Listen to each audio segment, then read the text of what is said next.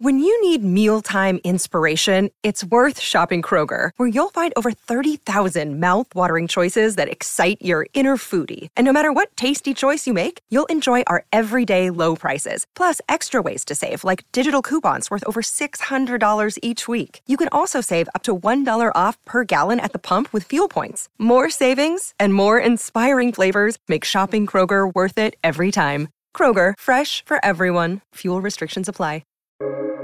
Welcome to the New Books Network. Hello, everyone. Welcome to another episode of New Books Network. This is Morteza Hajizadeh, your host from Critical Theory Channel, and today I'm honored to be speaking to Professor Miri Rubin. Dr. Miri Rubin is a professor of medieval and early modern history. Her research has ranged across the period 1100 to 1600 through the exploration of themes in the religious culture of Europe. And today she's here to talk to us about a wonderful book called The Middle Ages, a very short introduction published by Oxford University Press. Miri, welcome to New Books Network. Thank you. It's nice to be back. Thank you. There are lots and lots of questions I'd like to ask you, especially about the Middle Ages, because it's one of the most misunderstood terms. So can you briefly tell us the origin of the term Middle Ages, where it comes from, what period of history it covers, and where does the term Dark Ages come from? All very good questions. These are questions that the teachers grapple with. We, on the one hand, the Middle Ages is something that people have heard of, so you can build on it. On the other hand, most things they've heard about it are somewhat inconceived, so how do you do it? I've actually, in recent years, I don't even use the word medieval to describe the modules that I teach, or hardly. And even in my lectures, I discipline myself. I try to give just year periods and see where we go. With that, So, yes, I mean, when you're living through a period, you don't think, I'm living in the Middle Ages. And therefore, this term indeed was created later, created in a period that saw itself as not being that medieval. That is, it becomes current amongst a particular group of scholars in the later 14th century, particularly in Italy, particularly those who were associated with trying to, what they saw as revive the both aesthetic and moral and literary standards of antiquity, Greek and Roman antiquity, in some sort of way that made them better, that made them more insightful than what they perceived as centuries and centuries of a middle period, hence media Itas, middle period, literally middle age, from which they wanted to distinguish themselves. Now, this is a rhetorical flourish of just really a few rather privileged men, but they were tremendously influential. And moreover, in the 19th century, when European scholars looked back to, as it were, the beacon founding moment of European culture as being the Renaissance, another very loaded term, rebirth. What does it mean to be reborn, right? In any period, we're very alive. So Renaissance and Middle Ages, as it were, come together. The Renaissance is a rebirth after a middle period of stagnation, of domination, perhaps by the church. Mind you, all these writers were Christians themselves, of a sort of detachment from some sort of ideal qualities that were embodied in Greek and Roman knowledge. So it had a very practical side, that is to try and learn the Greek and Roman as best as possible, to try and imitate the styles of writing, the styles of architecture later on, the styles of sculpture, the styles even in painting, of some sort of ideal Greco-Greek-Roman ideal. So it did define the work of a certain group of privileged intellectuals, almost all of them men, throughout Europe. It starts in Italy, in the Italian cities, and it spreads. So we talk about the Northern Renaissance, we talk about the Northern Renaissance, we talk about the English Renaissance in the 16th century, and so on. It ties us down because it's so well established. But it's important, and you're giving me the opportunity to do so, to remember that it's just inconceivable that a whole 1,000 years are without interest, without discovery, without curiosity, and so on. So it's truly a rhetorical flourish that try to say, we are going to do something really interesting now by reconnecting or connecting in a different way with antiquity. Because just to say, but of course, throughout the Middle Ages, there was a constant engagement with the Greek and Roman heritage, which was, of course, conveyed within the very writing of the early Christian fathers. They were all, of course, in the 3rd, 4th, 5th century, Ambrose, Augustine. They were all educated exactly in this Greco-Roman world of education, and they wrote their foundational texts about Christianity with those tools to hand. So it's a question of perspective. And throughout the Middle Ages, after all, people copied and recopied and commented on the texts of antiquity, be they Aristotle, be they sort of obviously on the sciences, but also on literary, on the way to write, on grammar. So, that was a very long answer, but it is a complex issue because it so defines our sense of a sort of a modernity as opposed to that middle period. And I also think just maybe the truly last comment would be to say that on the whole, our habit of talking about enlightened periods and less enlightened periods usually is not very helpful, because those who claim to be enlightened stop in a way scrutinizing themselves in the sort of way that we always must scrutinize ourselves. So just to say, the age of enlightenment in the 18th century is also the age of slavery. It's also the age of misogyny and so on. But this notion that some new moral and aesthetic dispensation had been developed sometimes also sort of allows people to get away with a sort of, let's say, complacency about the implications of their own cultures in their own times. You've raised a lot of great points. You're absolutely right that all these terms are like the inventions of historians, the Middle Ages, the Renaissance. And there was a time that the Middle Ages was vilified, and there was a time, during Romantic period that it was revived. So it's all a matter of perspective. Yeah. And in first chapter of your book, you talk about how the Roman Empire was transformed, and I really love that part, because there is again this problematic conception of the fall of the Roman Empire, as if everything suddenly ended overnight. The Roman Empire fell, and then the Middle Ages started. So, can you talk about the transformation of the Roman Empire by the Germanic tribes? I wouldn't even call them Germanic tribes. I mean, Germanic people. The word tribe is a particular type of social organization, again, very much implicated also in a sort of colonial gaze onto other parts that are outside Europe, and then somehow transplanted to this discussion of the Middle Ages. But what I would say is a term that we use readily now in our own political parlance, which is, of course, the movement of people. You get shifts in populations. And although we identify, and rightly, a certain coming to the end of a certain type of Roman rule in the later 5th century, one can look at the movement of peoples and the shift of the emphasis within the empire. We can go back to the 2nd century, the 1st century, and it's the movements of people both from very north, that is sort of the Scandinavian, into Europe, as it were, but also and mostly from Asia, from the East, moving in. And this is over hundreds of years, with a lot of steps along the way. And when we think about it as process rather than as overnight cataclysm, what of course is interesting then is to think about the idea of influence, because the peoples who came closer to Roman provinces through this process, be it from the north, be it from the east, be it from the southeast, of course, also met Roman institutions. They met Roman law, they met Roman public spaces, they met the language itself, and often they were actually co-opted into the Roman system as garrisons on far-flung borders, and were sort of integrated. They were sometimes paying tribute to the Roman state in order to settle. So there are all sorts of arrangements that are very far from sort of, be my enemy or my friend, as it were. These are really, really long processes. They're associated also with intermarriage in certain areas. So I think that is how we now more understand that transformation of Europe and of the Roman system. And of course, there are also set pieces, and there are also battles, and there are also confrontations around power.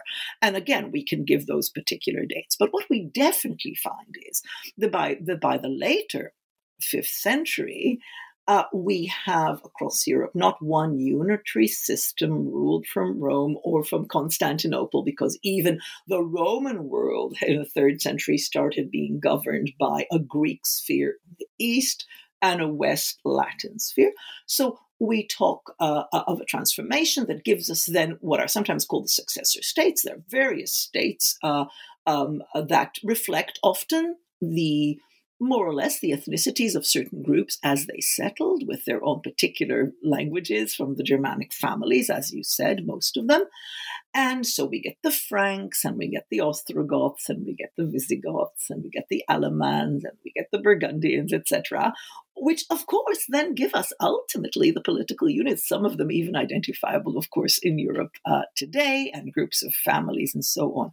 Now, the really important thing to remember is that as they became incorporated into the Roman world, they, of course, transformed it, as we've said, but they also very much benefited from and wanted to benefit from all the great things that the Roman system had.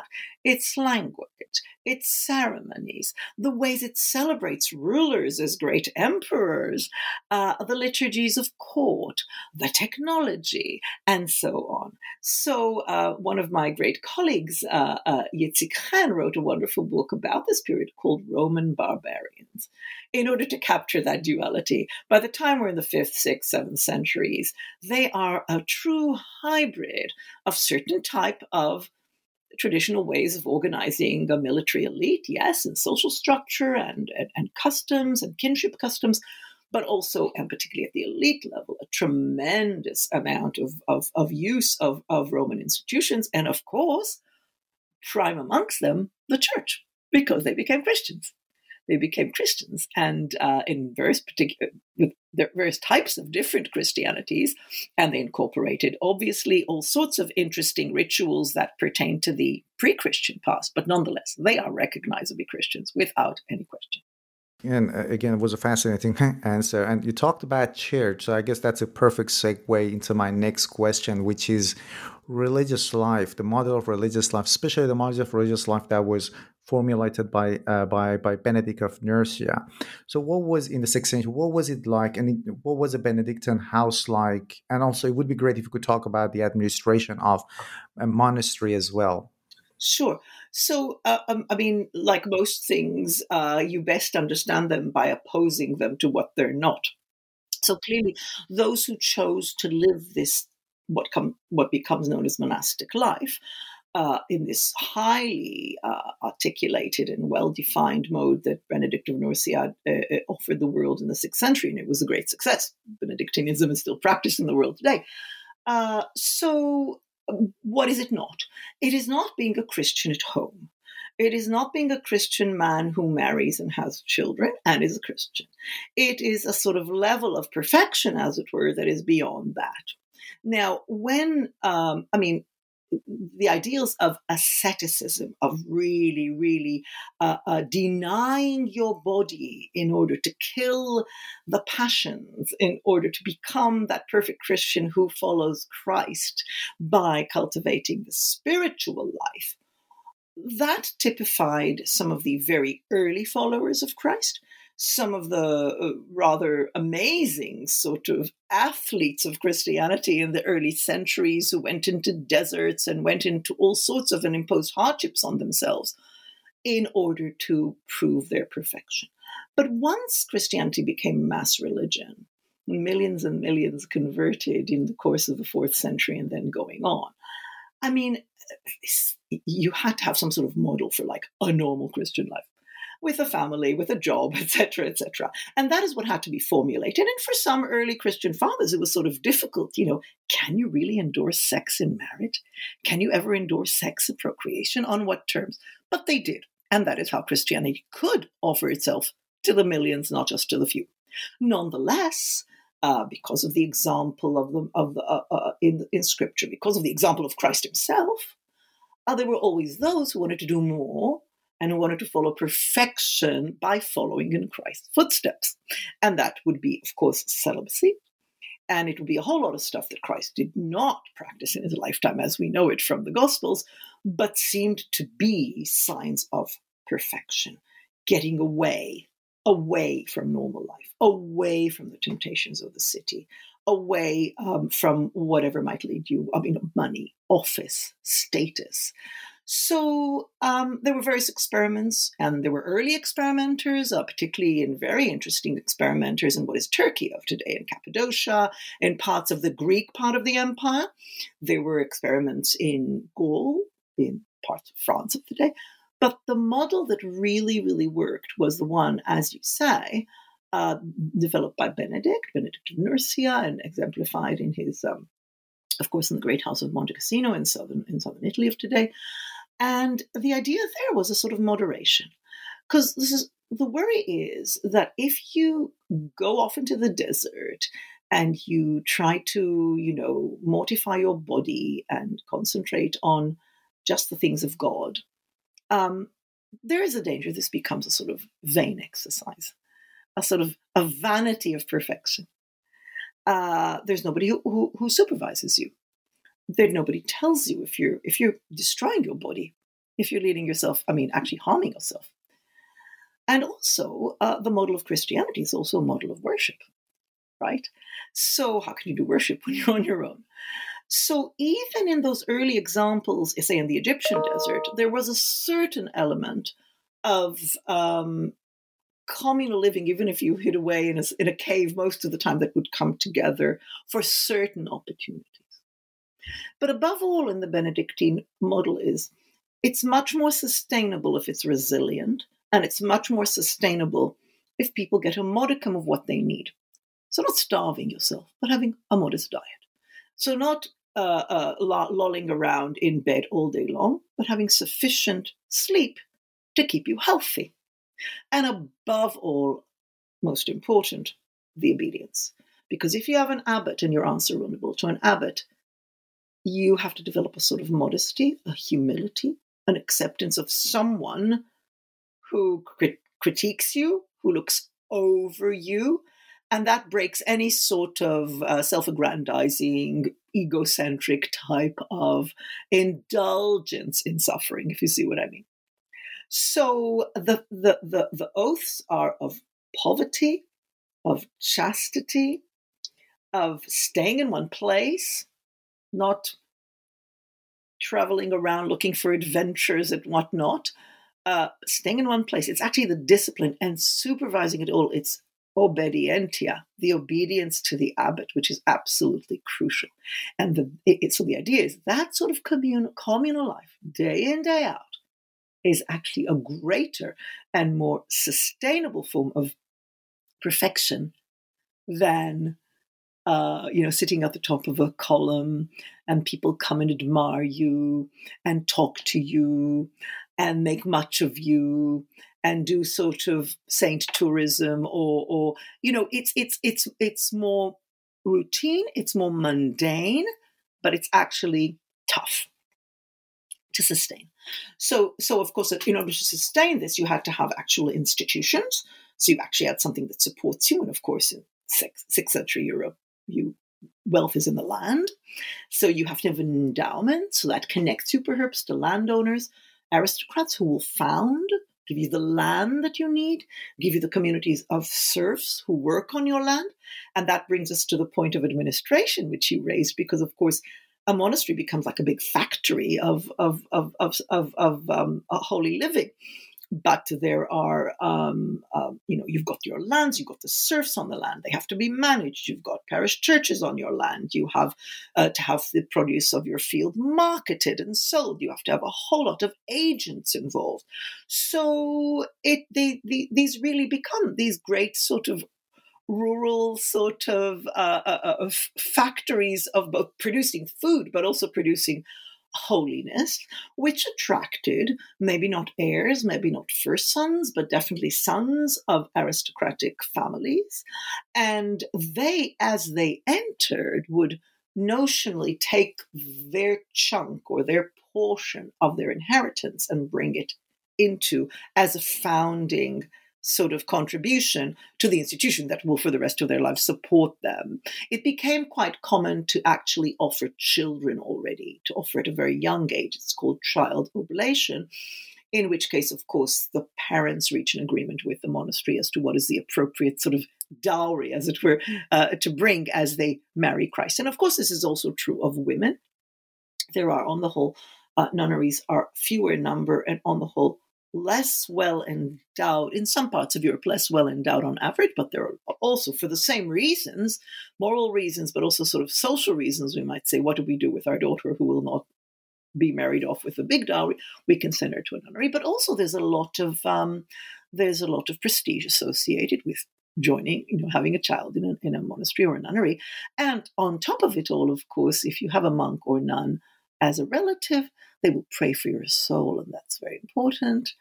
So this became a sort of package that brought together religion, agrarian life, social life, family life in a very interesting, neat package.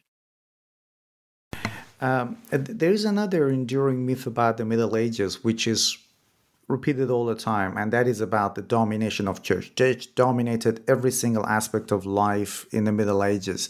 But again, in your book, you talk about Gregory the Seventh, who inspired new theological, legal, and political activities. It would be great if we could talk about that, and also tell us if it's true or not that church and religious life dominated every aspect of life in the Middle Ages. Was it simply an authoritative religious institution or not? Well, authority is very much part of it. And indeed, Gregory the Seventh, who's Pope in the second half of the 11th century, himself a monk, I should say, also in his origin. So he brought that sort of quite ambitious vision of what a Christian society should be. I mean, he, in his age, for a host of political reasons, he was confronted with the fact that exactly because of the dependence of religious institutions to a large extent on the aristocracy that founded them and that sustained them and that fed them with their sons and daughters, and for a whole lot of other interesting reasons, there seemed to be throughout Europe a situation where, although everyone, the normative religion is Christianity, nonetheless, lay people seem to be really involved in a lot of issues to do with the church, which is supposed to be a spiritual institution. And the most flagrant of it all is, to his mind, that the emperor, that is the ruler of the great Holy Roman Empire, which is basically, from France to Austria of today, and, the whole center of Europe, much more than just Germany of today, that he actually appointed as bishops. Bishops? What do you mean, bishops are the successors to the apostles? What does it mean that an emperor, a mere mortal, appoints them? Now, of course, the emperor wants to appoint his bishops because bishops also were great landholders and great princes and sons of aristocratic families. Of course, this is a totally political issue, and it's also the custom. So Gregory VII was quite revolutionary in claiming things have gone awry. You might even say he had a medieval view of the Middle Ages as a period of decline since early Christianity. In early Christianity, the church was run by the apostles. They were it, and they were the success. They were the ones who knew Christ, who carried the message over, and then every apostle founded a cathedral, sort of a bishopric, and every bishopric thus continued. So really, the bishops are the successors of the apostles. They should not be appointed by rulers. And he extended this to a whole vision of the church encapsulated in his slogan, which in Latin goes libertas ecclesiae, the liberty of the church, that the church should be free from interference. Its role is so important. The spiritual dimension is so much more important than and worthy than the secular one, that it seems obvious. And in the church, this has been this sliding away. So he tries to change the goalposts. He was sort of, in that sense, quite revolutionary, even if he cast it as, I'm just going back to the beginning, how it was. I'm just going back. But in fact, he was revolutionary, and there were lots of political struggles until this vision sort of realized itself over the next 100 years. It was just not just him, Gregory VII, but those who followed. In every pope almost had to confront some ruler over these issues. But ultimately, by the 12th century, there was a sort of and here I come to the question about whether it dominated the sort of agreement of separation of spheres. That is to say, there are certain issues indeed where the church and its courts and its laws should be in charge. Issues to do with what's true religion, what's heresy, issues to do with the life of the clergy, issues to do with church property, issues to do with, for example, the institution of marriage. And there's no more important institution in society than marriage. It touches practically everybody. So really, there was a division of labor between what states and secular rulers could hope to achieve and claim to be their right, and what the church was allowed to take care of because of the moral dimension of all these issues, because marriage was a sacrament. So it's in there. For example, interestingly, testaments and bequests in wills, probate, what we would call, became the business of the church because it's all done at deathbed, often supervised by a priest, and so on. So, and inasmuch as those powers were real because they were about jurisdiction and income from courts, etc., you can say that, yes, the church dominated those areas, but it's only dominated inasmuch as it set the rules. So let's take marriage. Yes, the church set the rules. By the 12th century, canon law is very clear, and throughout the centuries, canon lawyers and theologians refine the ideas, and it's in church courts that say the breach of the promise of marriage, adultery, all sorts of things are tried.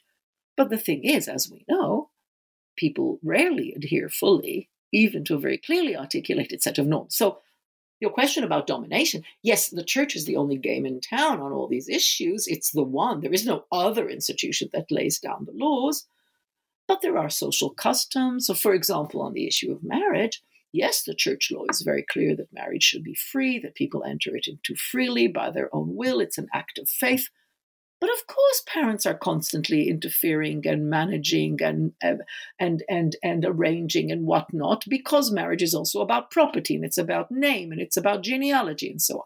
So it's particularly in the upper classes that, yes, Christian marriage is all very well. It's a very useful framework. It makes marriage sacred, etc. But we also know what we want out of marriage. And so there is constant day to day in every family, in every life, on every street, people are struggling between the norms of the church, which yes, they're absolute in as much there is no other game in town except Jews and Muslims in their own communities that have their own autonomies to deal with things like the church does for Christians. But on the other hand, people everywhere are finding ways around, are reinterpreting, are misinterpreting, are breaking rules, etc.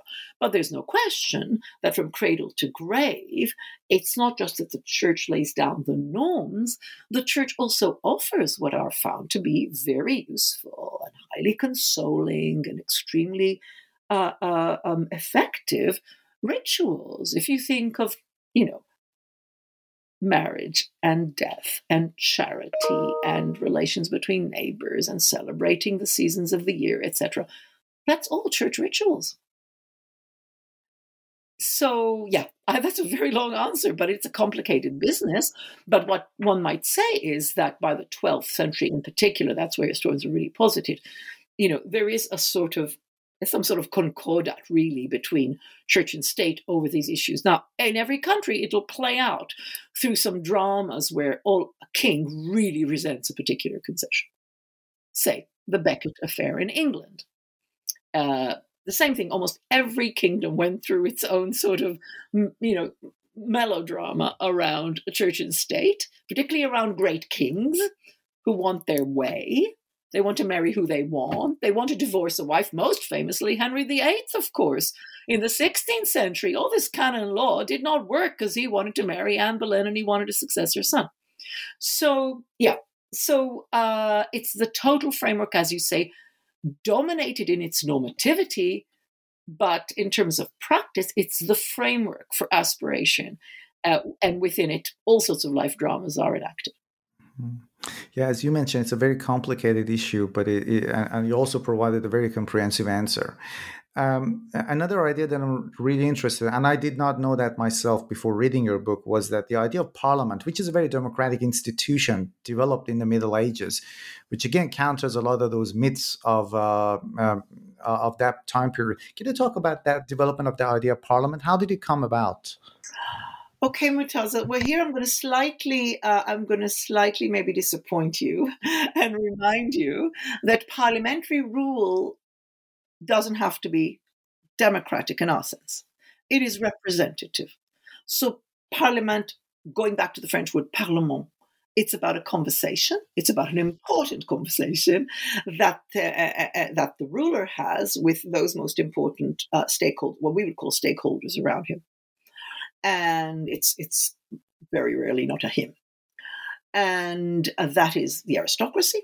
That is, as we've just said, the representatives of the church, the bishops, who are also great landowners, and increasingly also representatives of the sort of third estate of sort of townspeople, merchants, and towns themselves as entities who have representation as an entity. In the Holy Roman Empire, representation works slightly differently. It's an enormous place with lots of sub-territories that rule themselves, so it works differently. But if we think of England, France, and the Spanish Cortes, for example, these are about representation, but not democratic representation as we understand it. So in that sense, it really, really develops out of the customs that go back, to the sort of landed, martial, what used to be called feudal arrangements of I'm your lord, you're my man, and as my man, you owe me loyalty, but you also owe me good counsel. It's called auxilium et consilium, help and counsel. So this counsel, it all sounds very well and very friendly, but of course, if, for example, you're discussing whether to enter a particular treaty with a neighboring entity, or it's usually around big decisions of war and therefore of expenditure, these are the people who are going to deliver for you. These are the people who are going to be fighting along your side. You want to be sure that they're on board. And there can be very heated discussions about priorities in war, priorities in expansion, priorities in a whole lot of activities that this elite group takes on. And so it starts with that very interpersonal, much smaller than a parliament as we think of it, consultation. And then as the kingdoms of Europe develop out of those entities, the Kingdom of France, Aragon, Castile, England, Scotland, etc., Denmark, Poland, Hungary, all these different kingdoms. So this tradition of consultation with the greatest in the land continues, but also because these are now settled entities, they have centers of administration, they have royal administration and so on, it becomes routinized. It becomes something that doesn't happen sort of in the king's tent before a battle. It actually happens more regularly. It's connected also with milestones that have to do with fiscality, with taxation, etc. And basically, Parliament becomes about taxation. Because the more ambitious the state becomes, the more it needs to tax, and the more diverse the economy becomes, as it does in the course of the Middle Ages, it's not just about land, it's also about commerce, it's about finance, etc. You have to capture those potential contributors to the tax base, and they have to be represented, obviously. Parliament also then legislates, and that's important, and it legislates a whole lot of things. It legislates on statutes about commercial activity, about how to punish rapists, it then continues to legislate, not just advise, but advise in a way through the legislative process. And that really is the 13th and 14th centuries see the massive development in all these countries of codification. You all of a sudden get texts about how to run parliament, how often it should meet, who should be joined in. Because, of course, the king would like to include as many as possible, because if you consult, you can tax. But on the other hand, the aristocracy wants to keep a certain type of privilege of council, which is associated with their social privilege. So now we've inherited this in a way in Britain right now. There's a big debate about what is House of Lords for and who should be sitting in it. And in a way, that's a sort of ongoing conversation about who is part of the political nation, what is Parliament for, what is consultation for. And that does indeed go back not only to the 13th and 14th centuries most clearly, but also to those earlier customs of consultation that go way back into the early medieval period between rulers and the men, martial men around them. There is also another myth, I hope I'm not disappointed here, which is about this idea of Middle Ages being completely against, being let's say, stuck in ignorance, being completely against science. And unfortunately, the famous trial of Galileo is taken as emblematic of that conflict between church and science. Yeah. So, but again, we have the development of universities in the Middle Ages. We have development of civil law, book culture, medicine. Can you talk to us a little about the idea of Middle Ages and the development of these new types of, let's say, sciences, and also even monasteries? Because a lot of people tend to think of monasteries as a place of worship, but they were also centers for scholarship as well. Absolutely, absolutely. Okay, so yes, I know that perception is there, and quite frankly, Mortaza, I wouldn't like to have to live with medieval medicine right now. Although some of it is very sensible, and it's stuff that we actually live by, a balanced diet, enough sleep, all sorts of things. But of course, it's a totally different technological age. I mean, it's very, very hard to think about them in your head at the same time. But one thing they had, and this is again a Greek and Roman heritage, they did not distinguish between arts and sciences at all.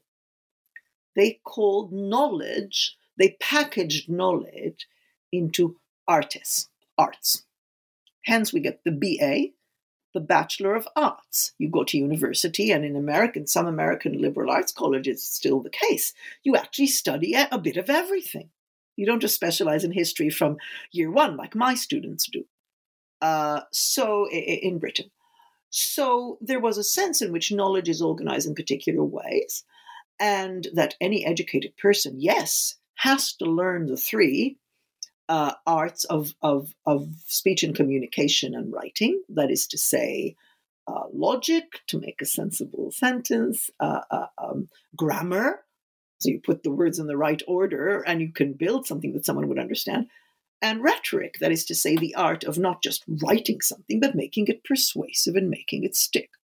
So whatever you're talking about, science or history or literature, you actually have to be able to communicate it. Hence, everybody has to have these basic three skills.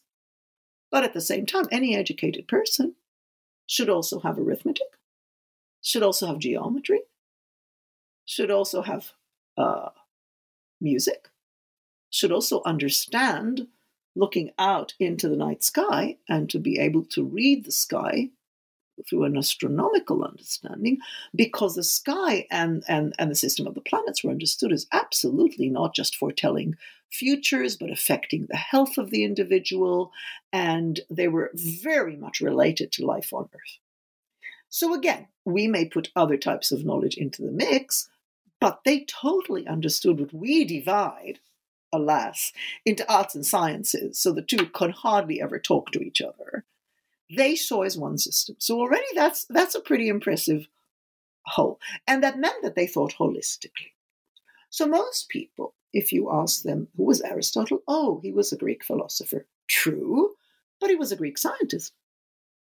He wrote about procreation. He wrote about what we would call, not exactly evolution, but the relationship of the different species to each other.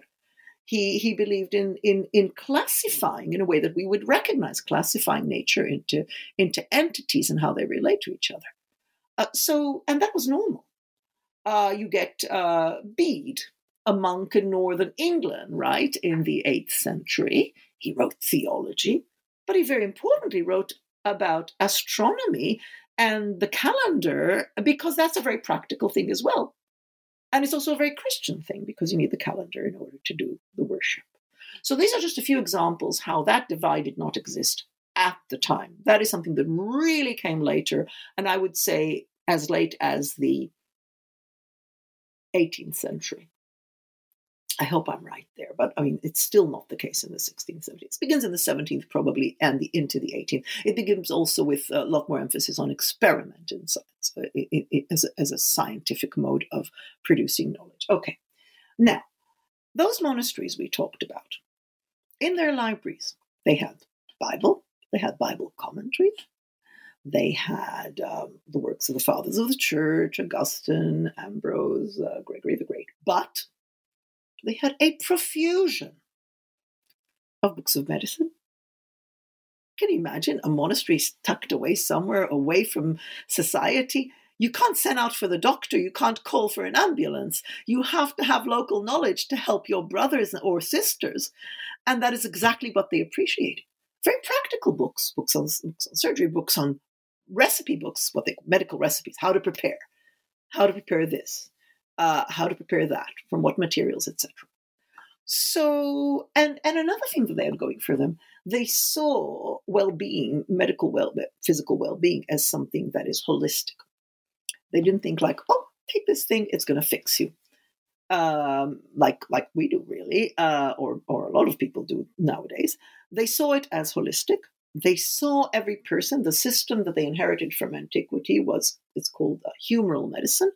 And the understanding of a body as a sort of cocktail of influences and propensities that you can affect by, if you tend to be angry and hot-tempered, you should have cooling foods that keep you more sedate.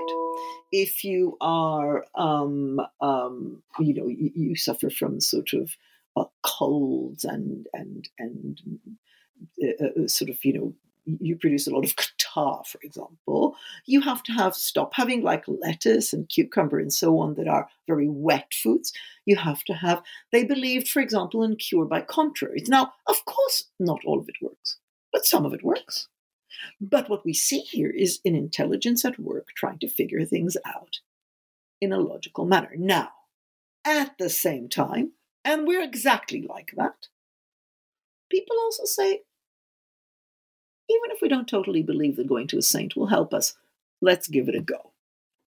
So if I have a sick child, I try everything. And usually the accounts of miracles at saints' shrines will say, having tried all the doctors and having spent a lot of money trying to cure their child, they ultimately decided to go to the saint.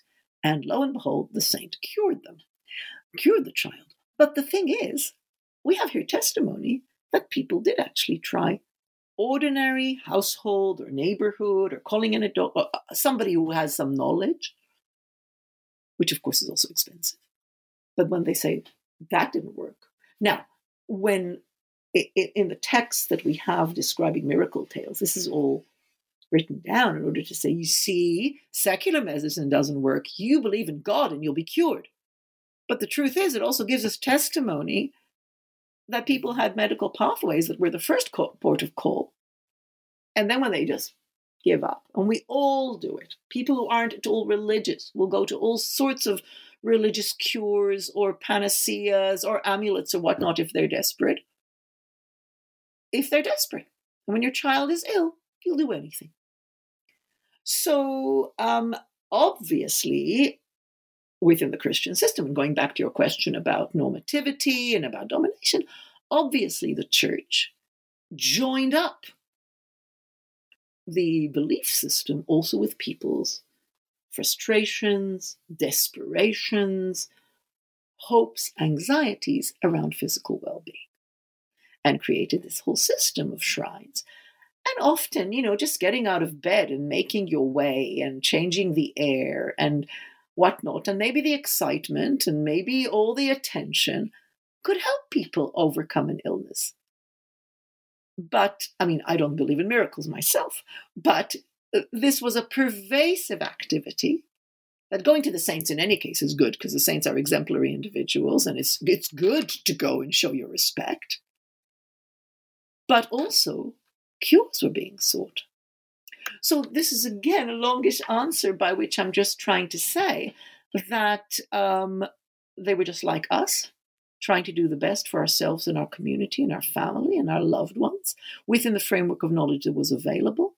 There were people who specialized in medicine in universities, high degrees in medicine. Lots of, famous, some universities have had a particular reputation, like Montpellier, for example. And so there was a building of knowledge, one on top of the other. Sometimes you read and you say, oh my God, that's so right. I know a lot about this because I have a PhD student who's writing a wonderful PhD about Caitlin Williams, about how much care was really given in the English household and what was expected. What could the household provide in terms of wellness, which is super interesting. So I've learned a lot. But of course, and there's, of course, the whole area of surgery, which was considered a craft, just like butchery. And, you would go and they had books of surgery. They had implements of surgery. It must have been ghastly painful and often infected. But there was a sense in how you do good surgery, how you go about it, etc., and professional pride and all of that. And quite frankly, in a lot of these areas, not much changed between the period we're talking about and, say, the 18th and early 19th century. So, yeah, I hope I made clear that, of course, medically we've made tremendous progress. But on the other hand, to just dismiss them as uncurious and unable to think through a problem is absolutely wrong. Mm. Yeah, and when you were talking about humoral theory, I was reminded of my grandma. I'm originally from Iran myself, and I was born in a very small village. So I do remember my grandma saying that he's this very quick-tempered person. It's because of the food you eat. You need to have some food that has a cooling effect on you. So that kind of mentality is still well and alive. But I think we still do it in a lot of ways, and it's true. And I think Vedic medicine is also one about contraries. A lot of systems around the world combined what seems sort of logical with whatever plants they had around them in order to mobilize. Yeah. I wish we had time to talk to you more about this wonderful book, and I do encourage our listeners to read the book, be amazed, and I'm sure a lot of misconceptions they have will go away simply by reading the book. And there's also a great list of other books as further reading that you have included at the back of this book. I've talked to several people about the Middle Ages, and I must say that you're a wonderful historian. You're also a wonderful storyteller. I greatly enjoyed every minute of this conversation we had. Thank you very much for talking to us on New Books Network.